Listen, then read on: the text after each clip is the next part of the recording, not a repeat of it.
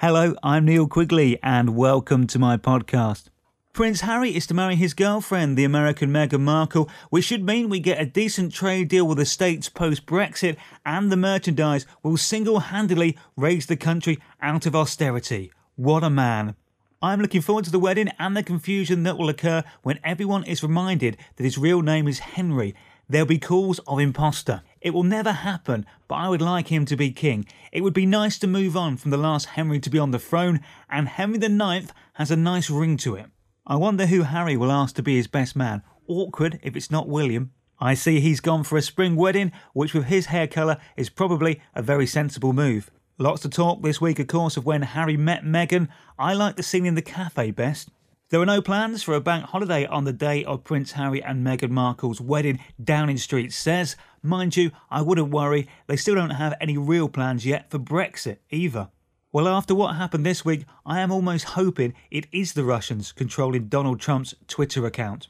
English councils generated £819 million from parking fees and fines in 2016-17, which is a lot of money, reading between the lines.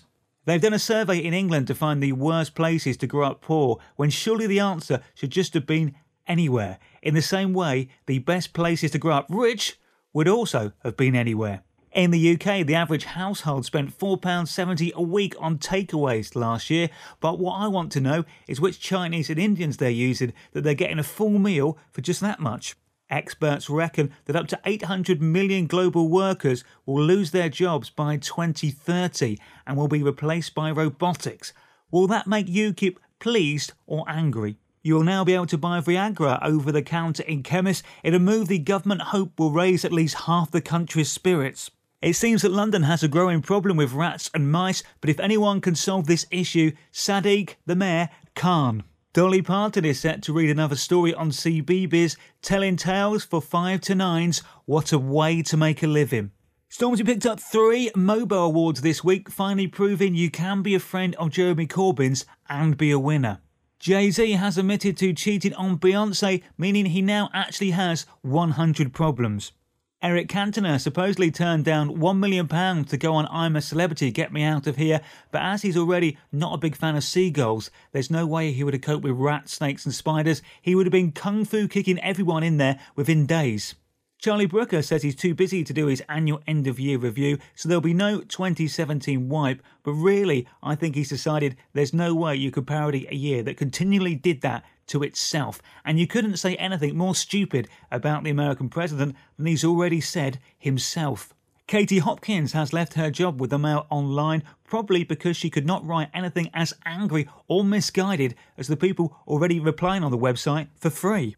Scientists have discovered that flies carry more diseases than suspected. The housefly and the blowfly together harbour more than 600 different bacteria. Well, that information is going to make me feel a lot less bad next time I swat one.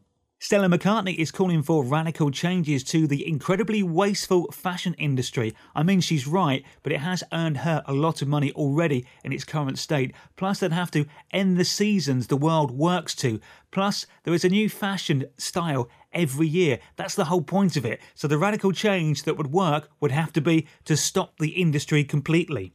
Have you seen the new Brit Awards for next year? The designer is clearly a Star Wars fan, as it looks like a nod to Han Solo when he is frozen in carbon at the start of Return of the Jedi. Well, either that or when Tim put Gareth's stapler in the jelly in The Office. If you don't know what I'm talking about, just Google it.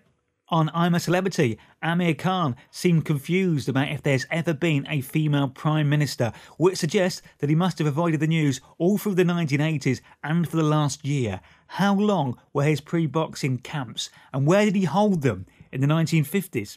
Well, how quickly people forget, and they do say time is a great healer. Zimbabwe has officially declared the 21st of February to be Robert Gabriel Mugabe National Youth Day, thereby making the former president's birthday a public holiday. Weirdly, I don't think Germany, Spain and Italy did the same after in the past having some, shall we say, challenging leaders. Some of the major players in the world of aviation have teamed up to look at trying to produce electric plane engines.